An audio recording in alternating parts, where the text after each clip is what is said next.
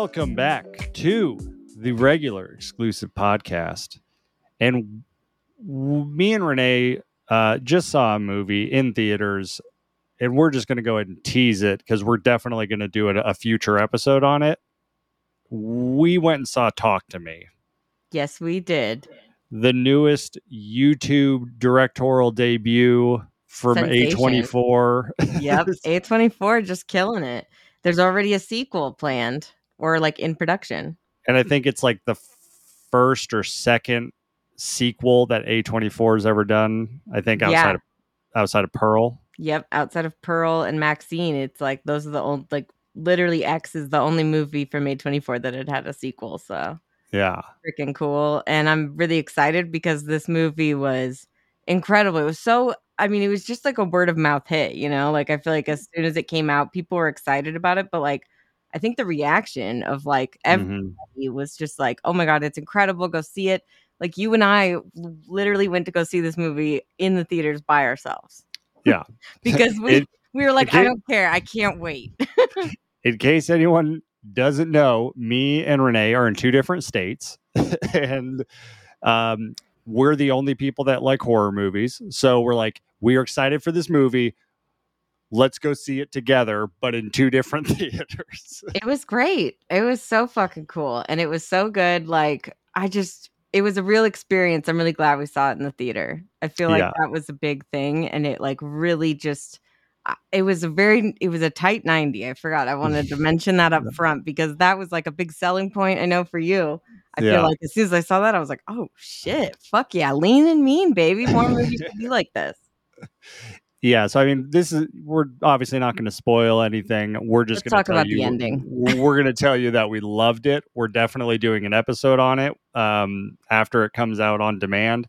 The big selling point, I would say, for this is it was such a refreshing, unique take on the kind of normal possession horror movie. 100%. I feel like I've seen a lot with those kind of movies, and this felt like very different and unique, which was cool because I was kind of like, how good can it be if it's using the same kind of shit, which like we've seen a million different ways to do a possession, but not like this. That hand thing was fucking genius. It was great. I'm totally buying it when they release it as like a candle holder or some shit. It reminded me kind of on the opposite end where this is a really fresh, unique take on something that's classic. A movie that came out last year that was a good movie, but I didn't really feel like it did anything different was Smile. Like Smile did the cursed kind of thing, like The Ring and all those. Yes. But I didn't really feel like Smile really took it in a new direction. Did anything unique with it. Whereas this did a lot of great things. So if you're a horror fan, definitely watch this movie when it comes out because we're definitely doing an episode on it. I would say it's not even really like it's more of a tension horror than like a jump scare horror. There wasn't really any jump scares, maybe one, but like I felt like overall it was like very earned, all the scares, and it was really visceral and intense. Like there were some scenes where I'm just like, holy fucking shit, what's gonna happen? Like everything, it was just crazy. But then it's also very fun. Like there's a whole montage of all the kids being possessed and they're like having a blast. And I'm like, I love that part because it feels very real. Kids, we're all dumb when we're that age. I mean, I used to play with the Ouija board, so I get it. This is like a new version of the Ouija board. And I don't know, maybe I jumped it because the theaters are so damn loud. But yeah, the theaters were a little bit loud when I was there, but also like I just jump when I'm in the theater in general. I feel like the darkness, it's the perfect mood. But this one wasn't just like we don't have anything to fucking do, so we're just jump scare. Like it wasn't like that. So totally worth it to go see in theaters. But if not, when it hits streaming, make sure you watch it and we'll do an episode on it. Definitely. Well, let's transition over to the Evil Deads. Lady, I'm afraid I'm going to have to ask you to leave the store. Who the hell are you? Name's Ash. Housewares.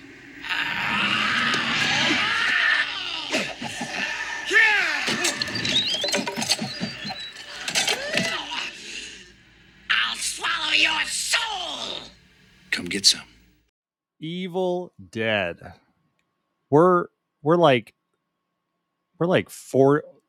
First Evil Dead came out in 1981, so we're like 40 years into Evil Dead. That's Pretty crazy.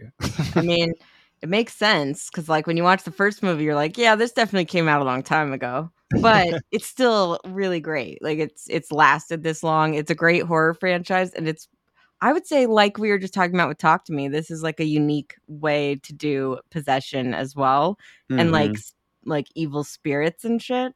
So Yeah. maybe that's why it's like, I don't know. They kind of lean into more the comedy as they go, but like, especially like, I feel like the way that the Deadites are like sarcastic or mean or like, you know, like funny is kind of like, or just like weird and gross. Like it's enjoyable. I don't know why, but it's enjoyable.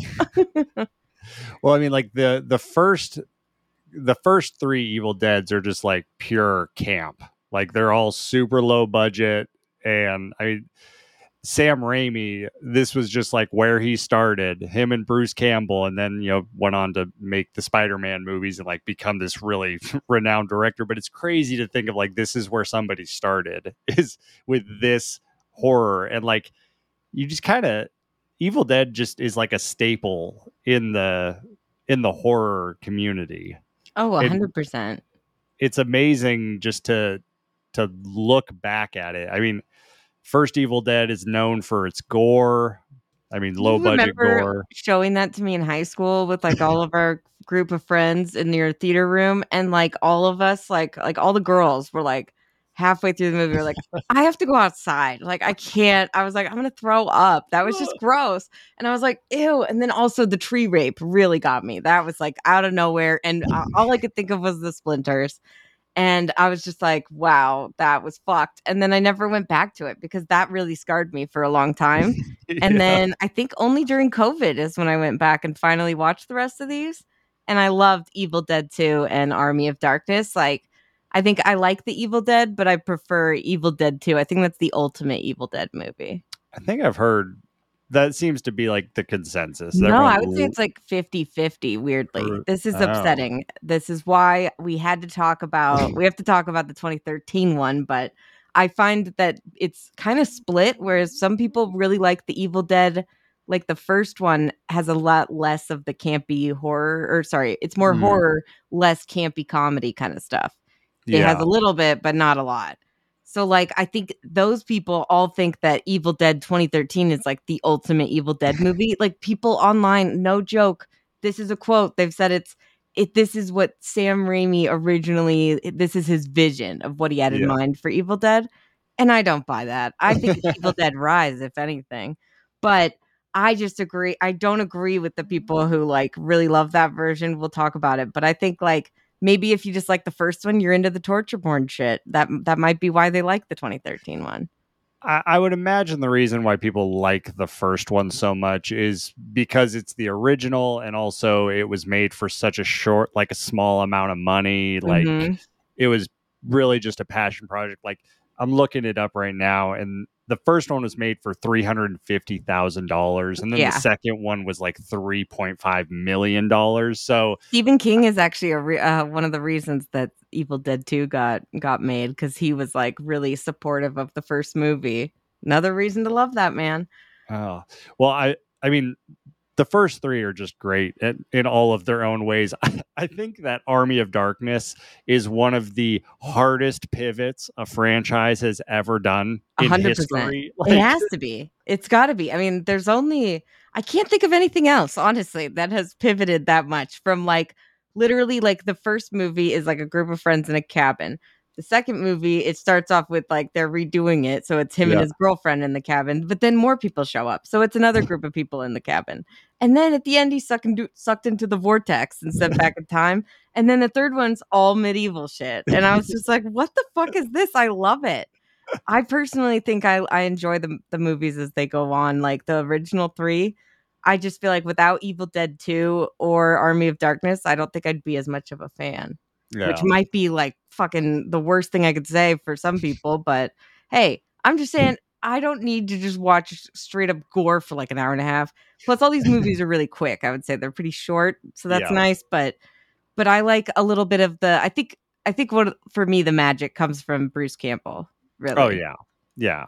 Like he's just perfect. He's the only person that you can ever think of to ever like play that role just because of him, and it's just insane. I mean, he might be the first, if not the ultimate, final boy, final man, Yeah. final guy. I don't know, but like he is the epitome, I would say, of that. And I did watch a little bit of the show that they spun off, the Ash versus Evil Dead. It's pretty good. Really? I've yeah. never watched it. I It want definitely leans more into like the action comedy, like the Zombieland kind of horror, but Perfect. it's a good time. I thought it was going to lean into more of the torture porn shit. So I was about to be like, fuck, really? With Bruce Campbell? He's too fun to throw into that shit. Like, if he's dealing with that fucked up shit, I find it bearable because he's like hilarious, you know? Yeah. Like, just the amount of shit in the first, especially because it's so low budget, they really put him through the ringer in those first like 2 movies. I'm like, this fucking guy, like Sam Raimi's enjoying this. Oh, yeah. You would like the Ash versus the Evil Dead because it's all the corny and humor of 2 and 3. Perfect. I mean, groovy. Groovy. So, all right, should we talk about 2013? Yeah, let's get it out of our systems. You were very upset. I was like really dreading watching this because I thought it was going to be like Hostel or something. And I just like feel like that's just a pointless movie for me to watch, is like somebody getting tortured slowly for like an hour and a half or 2 hours. This movie is way too long. Also, I remembered it like the very first time I'd seen like the rape scene kind of that they do in the updated version with the fucking vines and the thorns. And I was like, yeah, nope, I don't need to see that. And I freaked out and didn't watch it. And then now I just watched it. I think I'm just phased now by horror because it didn't bother me one bit. None of the gore in this movie bothered me at all. Weirdly, I thought it didn't look that real because they said how much they use practical. And I just thought maybe it was just because it's 2013, but a lot of it I could tell. I was like, oh, this doesn't look that good. Also, I hated the aesthetics, the directing, the cast, pretty much all of it. So there wasn't really anything for me to enjoy. Jason, basically, what I'm trying to say is that I have not had this visceral of like a hatred for a movie since The Mummy with Tom Cruise. I hated it. Yeah, it's funny. Like, it seemed like they were going to be like, let's make a totally serious horror movie. Like, no humor, no, like just pure terror for two whatever hours. And maybe that works with something else, but like Evil Dead, it's hard to go from like Army of Darkness to this. And I get like the idea is you watch this and maybe you don't know the other stuff, but like none of the characters were compelling, let alone interesting. Like, no, I actively hated all of them, especially the fucking dude with the long blonde hair and the glasses. Weirdly, I like that actor, Lou Taylor Pucci. He's got a great name, and he's also in the movie Spring, which is a Benson and Moorhead movie. Oh, yeah. And I love those guys, and he's really good in that. So I was like ready to be like, okay, he's the only guy I like. But he was the one I hated the most because he's like the dumbest. I just felt like this movie came out 2 years after Cabin in the Woods, and like that's what made. I mean, I literally had to watch that movie afterwards just to get the taste of this movie out of my mouth. But I felt that like it was like they literally did everything that they did in Cabin in the Woods that like they were doing, being controlled by people. But it was like how dumb they were. And like they did the exact same shit. The cabin almost looks identical too. Yeah. It literally does. I'm like, they just were like, fuck it. They probably used the same fucking set, dude. I'm just saying, this director, Fede Alvarez, he just made an Alien movie. People are all psyched about it. We'll see. He also did the new Texas Chainsaw movie, which a lot of people hate, but hey, I think that's 10 times better than his Evil Dead. So, well, and he also did Don't Breathe. I haven't seen that. I haven't seen it either, but I know it got a sequel. Well, but, I'm not rushing out to see it after any of, I mean, he's just not impressed me with any of his movies. And I don't know. I didn't even find that like anything looked good or there was any style to this movie. It was all gray and dark. And I know it's like a 2000s horror movie, but like usually that is like the feeling of like being warm and cozy by the fire for me, like a nice, disturbing, dark, fucking really fucked up horror movie from the 2000s. That's when I grew up. I love that. This had none of that. None of the charm of that vibe. It was just like just fucked up, just stupid. I was on the edge of this being it's perfectly fine. I'll probably never rewatch it, but it's perfectly fine until they did that scene with the car battery and him making like a defibrillator. A makeshift defibrillator, and it's like, we don't know anything about this dude. How does he know how to just like slap a syringe to a battery and like plus the fucking bags on her. Yeah, the bag's on her head. Take the bag off her head. Maybe that's why she's not coming back to life. I was honestly like, I hope she doesn't come back to life. Also, you know what really pissed me off now that I'm just thinking back is that fucking the abomination that they tease at the end. And they're like, oh, it's going to come from the earth. So I was like, oh, I don't remember this part. Because obviously I don't think I stuck around the first time I watched this movie. But I was like assuming it'd be like some big hand or like giant creature like the fucking Cabin in the Woods. But no, it's just like fucking her, the main girl, but just the dark version, right? It's the possessed version of her. It's her. It's like her face, but on like the body didn't have boobs. Like it looked like it was like a very slender such guy a man. Like I wasn't even clocking tits in that fucking part. Like that's the last thing I'm checking for. But I love that you're like a dude. Like no, there's no tits on that body. I would have seen them. Like, oh, that looks like pecs, kind of. I don't know. That's where your attention goes. I know it's just the male gaze. We get it. Yeah, but then they had to do the chainsaw thing at the end, and like the way it stabbed it and just the sheer amount of blood, I was like, what is going on here? Just a bit much.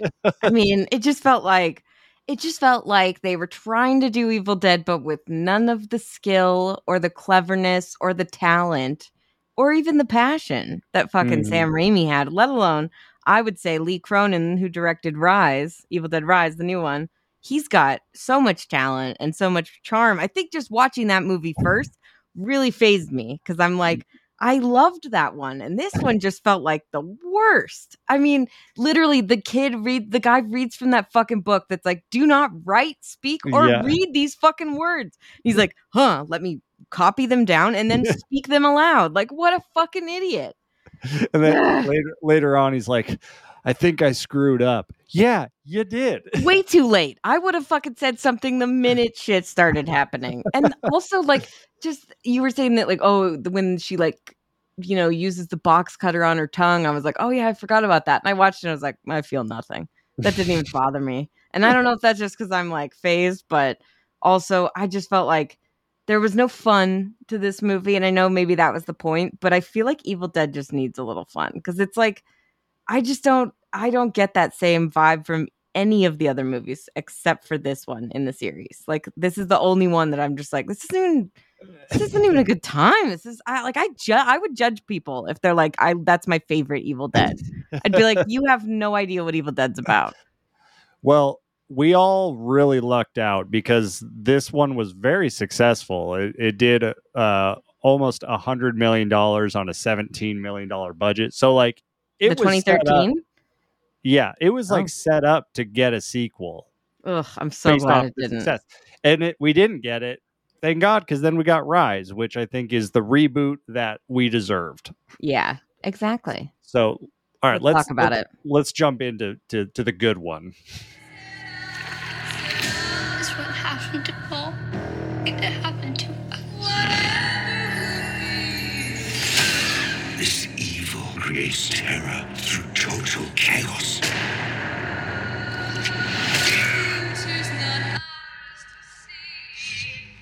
Eeny, meeny, miny. You. So Evil Dead Rise came out this year, 2023. It's almost a tight 90, hour 36. I'll give it to him. It was directed by Lee Cronin, who I have never watched anything that he's put out. So I have a very good impression of him after this movie. Me too. This is actually the very first thing that I ever saw of him as well. So it was love at first sight, I guess you would say. So it on a budget of $12 million, it did almost $150 million at the box office. Wow. So I think it's the highest grossing horror movie this year. The only one I would have to check is if it beat I would say Megan. Talk to Me, though, is probably going to be doing that. But I could be wrong. I don't know. Talk to Me. Last I checked, Talk to Me is at like 30 million. So It's we'll climbing see. now. But yeah, this movie was a huge hit, and it's definitely going to get a sequel. And this is one of the rare occasions that I had seen a horror movie that you had not seen. Mm-hmm. And I told you got to watch it. And I was pleasantly surprised when you texted me and said you love it. I was ready to not be into these movies, but again, I think just like we were talking about, I think Evil Dead 2013 just really puts you off this series. So that was my like most recent memory outside of like the originals. But what gave me hope for Rise was that people said it goes back to like the original vibe of Evil Dead, where it's like, yes, the original is more like dark without less like obvious straight up comedy like Army of Darkness or Evil Dead 2 even. But I find that like it still has some of that energy. So it feels like Evil Dead to have that. And I think this movie has a lot of fun, especially with the gore. Like it's creative and very, very fun and some really nice callbacks, like the eyeball popping out and into someone else's mouth. That literally that like happens in Evil Dead 2. And like I was just like I watched that right after I watched Rise because I was like I feel like these two just go perfect together and they really do. Yeah.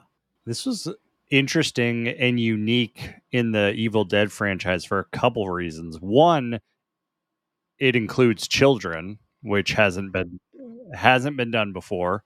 I know. I'm surprised, honestly, that the 2013 didn't just start with the murder of like a little child and a puppy just because they're like, oh, but this is fucked up. But I think that like adding the kids was such a great factor. First off, for making it where you don't hate the fucking character who's an idiot who like listens or plays the tape or reads the shit.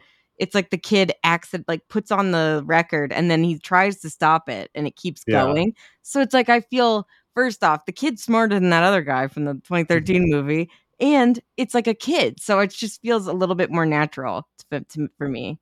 And the kid is a DJ, so yeah, that makes sense.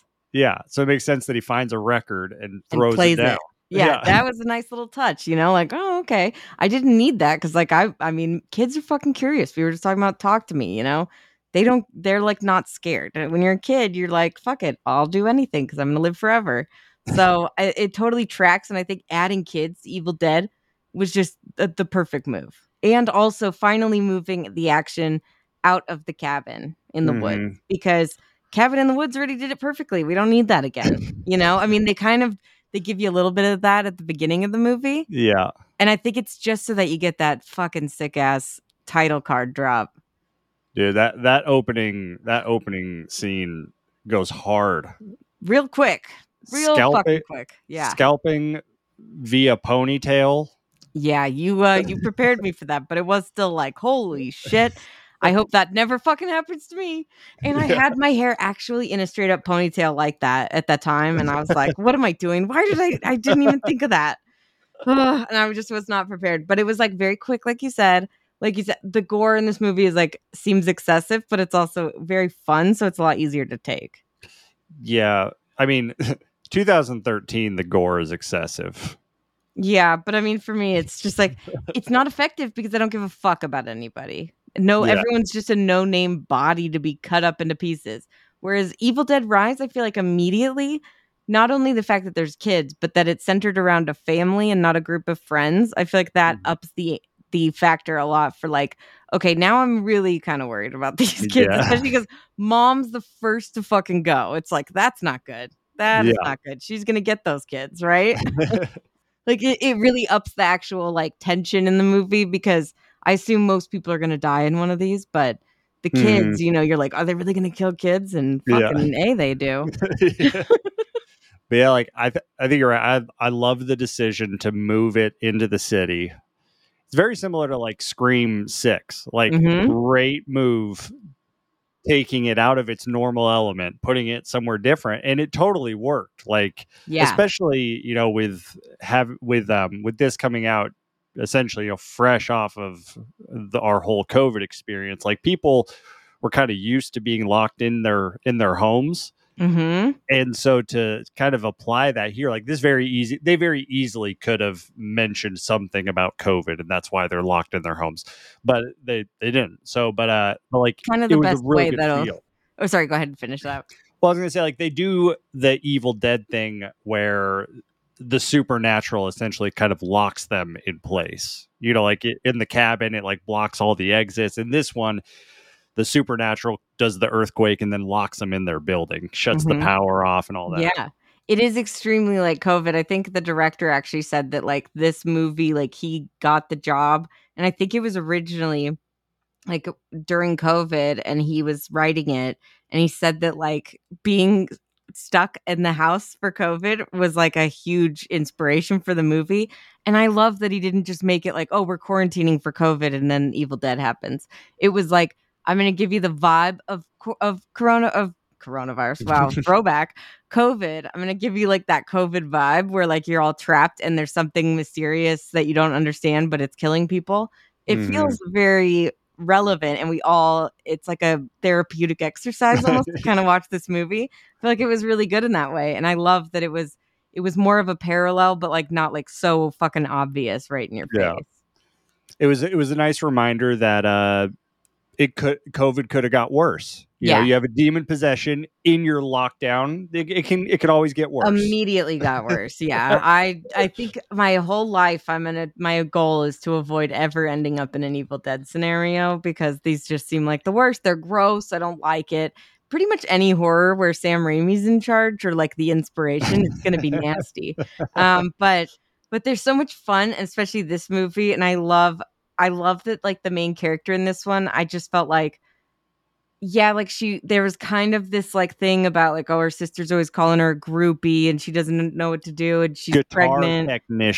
Guitar technician. But hey, she really is, because then she fucking figures out how to like fix the electronics and stuff.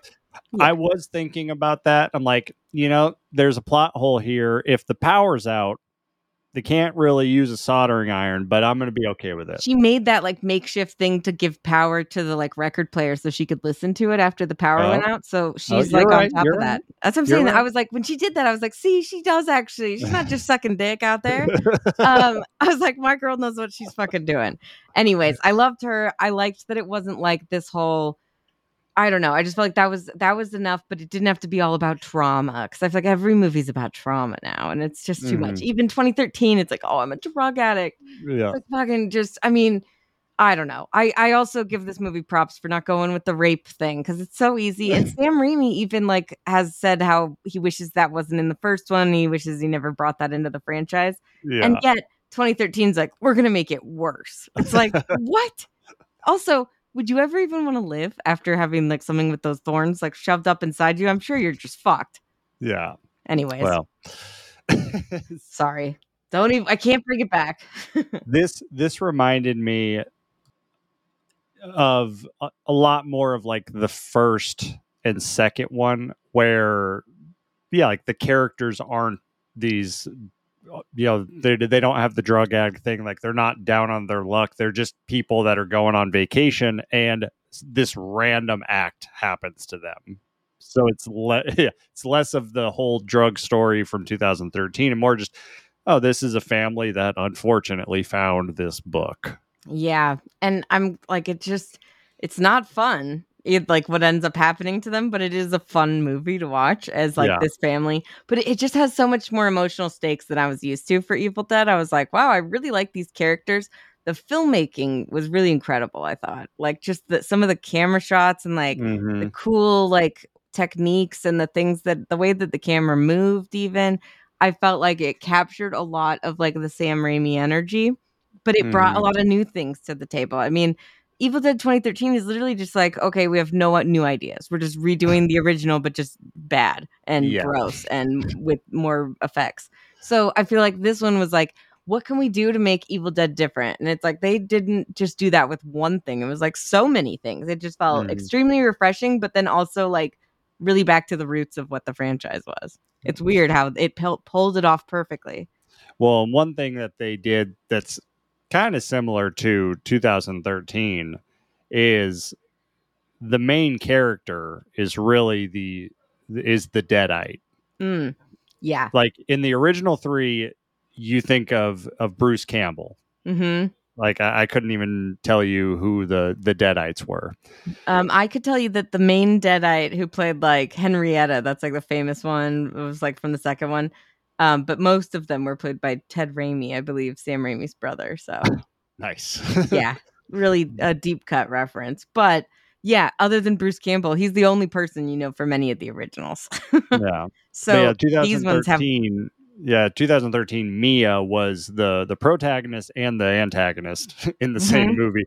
But this one, like Alyssa Sutherland as the mom, she was incredible. Oh, she was so good. She was having so much fun too with like the fucked up shit she was doing and saying to her kids. I was like, I love this. I could watch a whole movie of her just doing this for like 3 hours. I mean, I hope she got some really good compensation for this movie because she sold the trailer. Oh, 100%. Like that was like when I'm like, okay, I really want to see this movie, but I don't know if I can handle that. Plus, I saw that cheese grater and I got really panicked. But you're right. She was really the selling point and the fresh take of like a mom hunting her kids. It's really great. And the kids, like, especially when she tries to like coax the little girl that like, I'm okay. It's just me.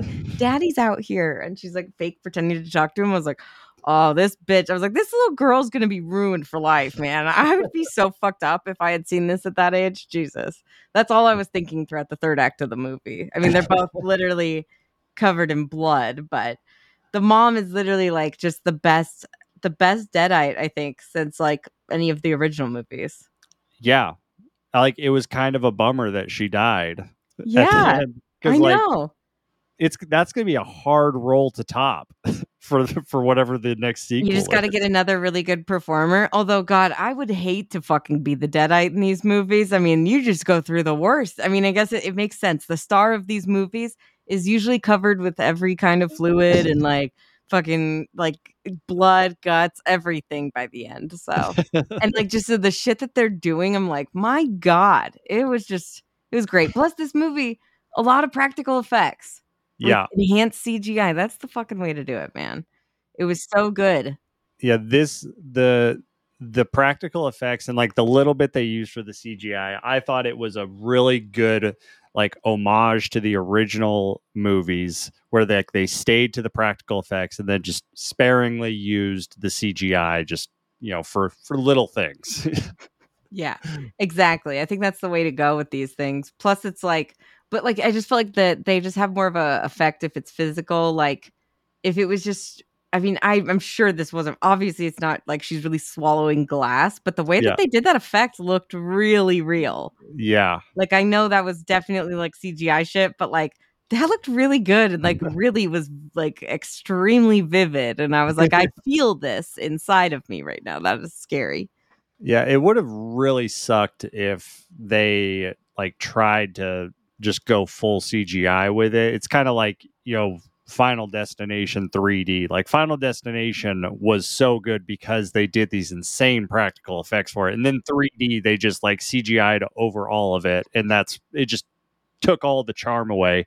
This one, if they would have done that, this would not have been as good of a movie. But because they like stayed with the practical effects, really focused on the Deadites and all that, like it was great.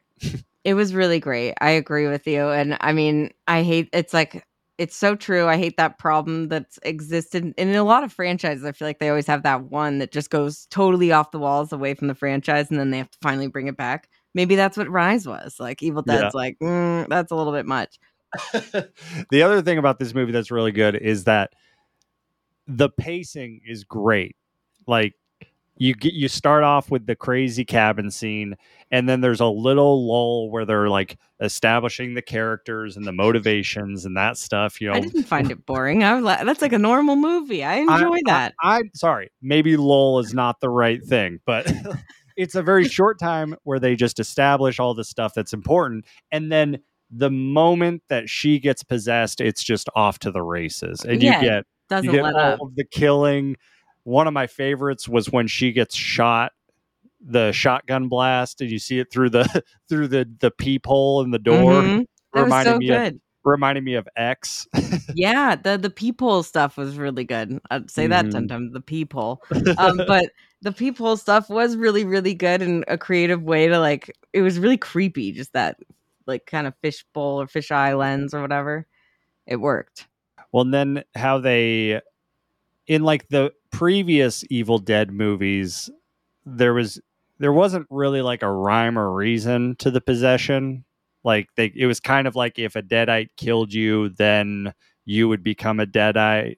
I've noticed that the rules tend to change in all these movies, and I know that like technically they might be using the 3 different books of the dead between the different movies, but I don't understand because like yeah, like in some of them it's like if you get the like when they vomit blood on you or whatever, if you get that on you, then like you turn possessed, or like if you get scratched, you turn possessed, and then other times Bruce Campbell would get fucking like doused with like their vomit and then he'd be fine. So I was like, Yeah. I don't know how this works, but that's okay. Like I don't need it spelled out, but this movie did a better job of like figuring the shit out.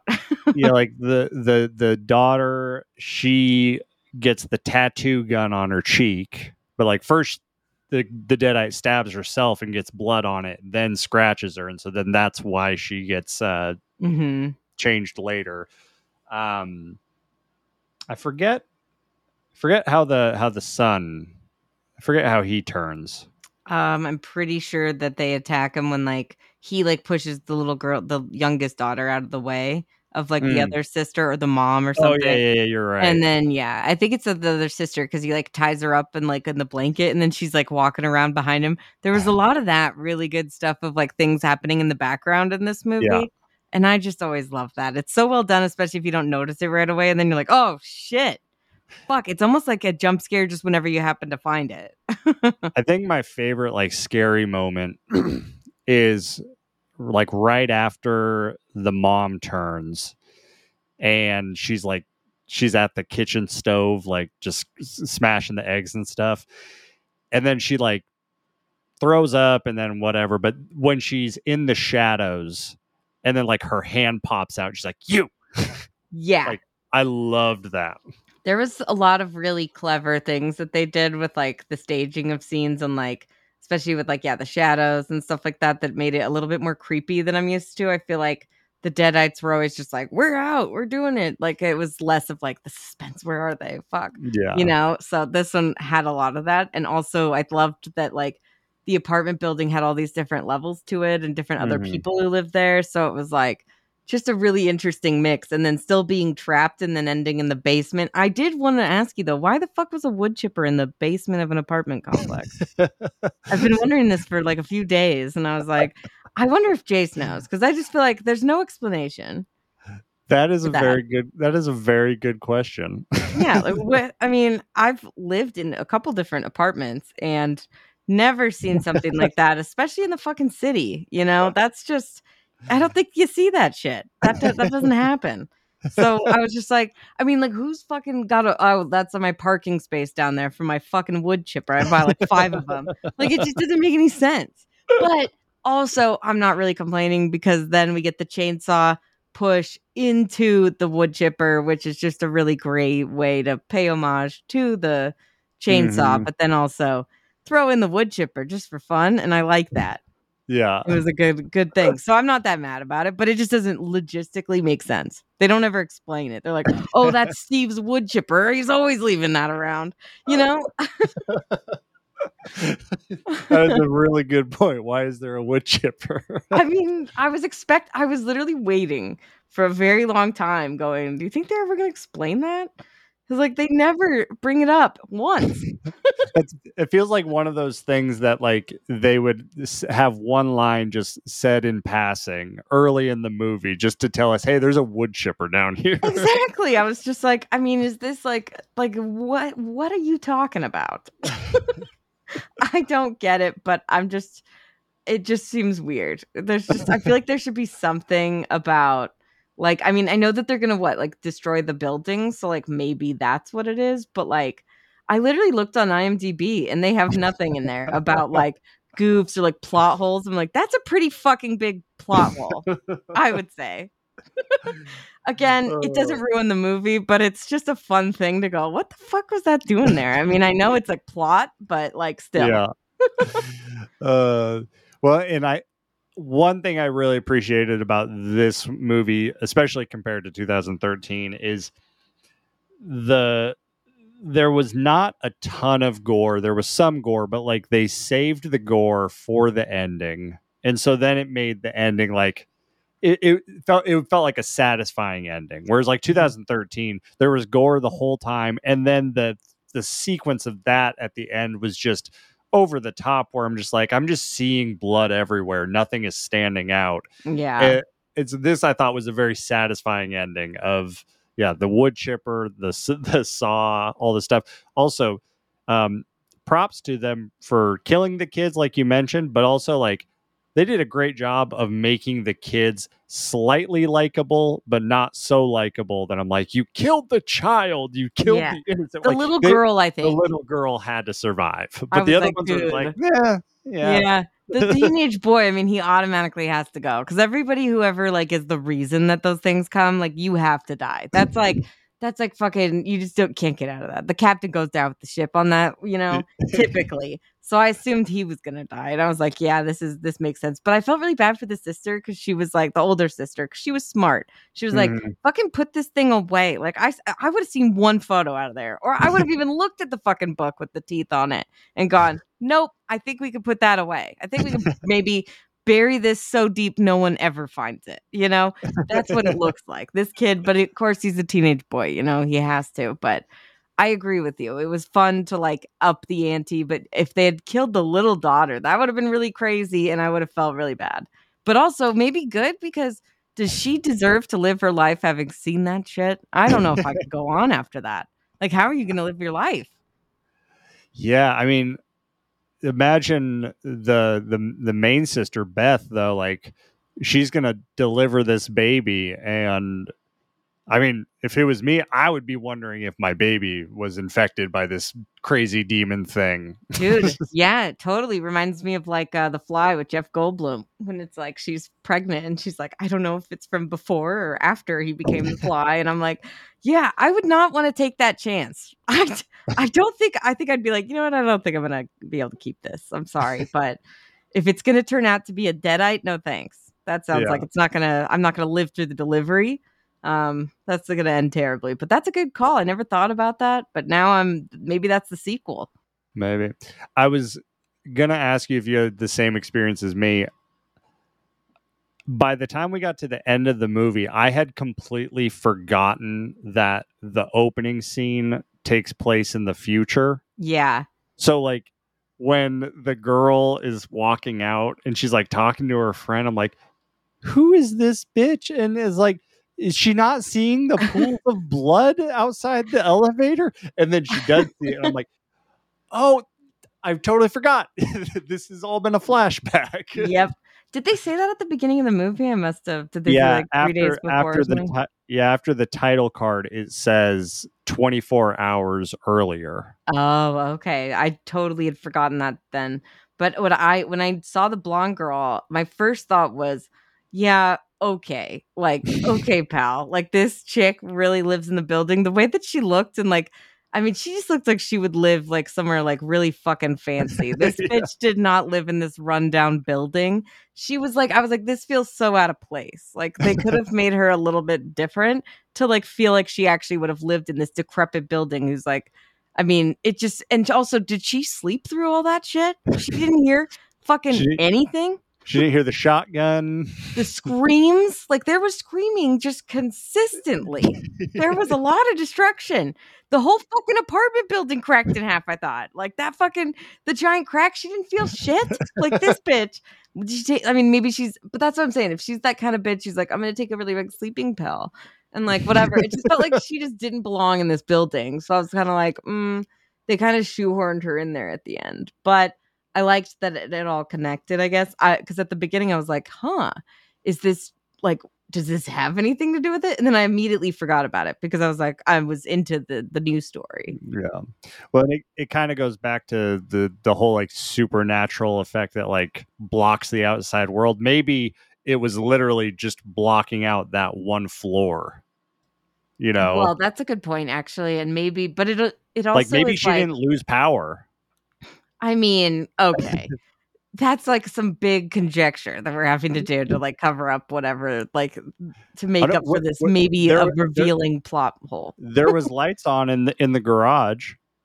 Yeah, the next day. That's because the Evil Dead was like done. Because their thing is always, I just rewatched Evil Dead 2, and like in Evil Dead Rise, they say the same thing of dead by dawn. And I think it's like once dawn comes, they're like, they don't have any power anymore. It's only at night, which is something I did not remember from any of the other Evil Dead movies. But it took her that morning. Yeah, exactly. So I don't know.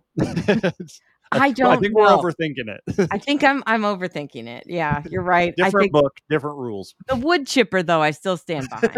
That was out of nowhere and no reason that would be there. However, I love a good wood chipper death. So the thing that I want to know is she got possessed, but then she drove and picked up her friend and then went to the cabin. So like, was she possessed, but then it didn't come out of her until they got to the cabin? Or was like, is this demon really good at just playing it cool? I kind of think it's like in the, like, I love the movie The Thing, which we're talking about next.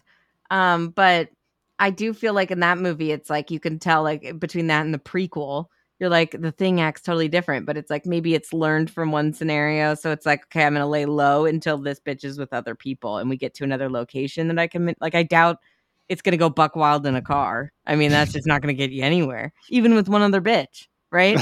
They're like, I need people. I need a group. Cause I mean, I think it's in the 2013 one, they say they need 5 souls or whatever. Yeah. That's to call whatever that Abomination, which is what you should call that movie, honestly. But it's like, I don't know if that's like part of the lore that it needs 5, but maybe that's why. But maybe it's learning. It's like, you know what? Maybe I'll just lay low until the right moment to strike. It is a funny mental image, though, just to imagine a car ride and you have like the Alyssa Sutherland looking demon just like sitting there smiling, driving the car like normal. He's probably like, I'll let her have the reins for a little while. I'll just hang back, like Get Out style. You know, he's like just watching. I don't know, but I like to think about it. He probably is having fun, maybe jerking off. It seems like something that these fucking Deadites would be into.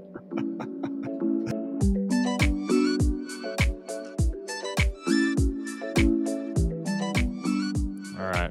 I'm wiping off all the blood that's all over me after watching these movies because they're bloody and they're bloody good. At least 4 of them. One of them, meh.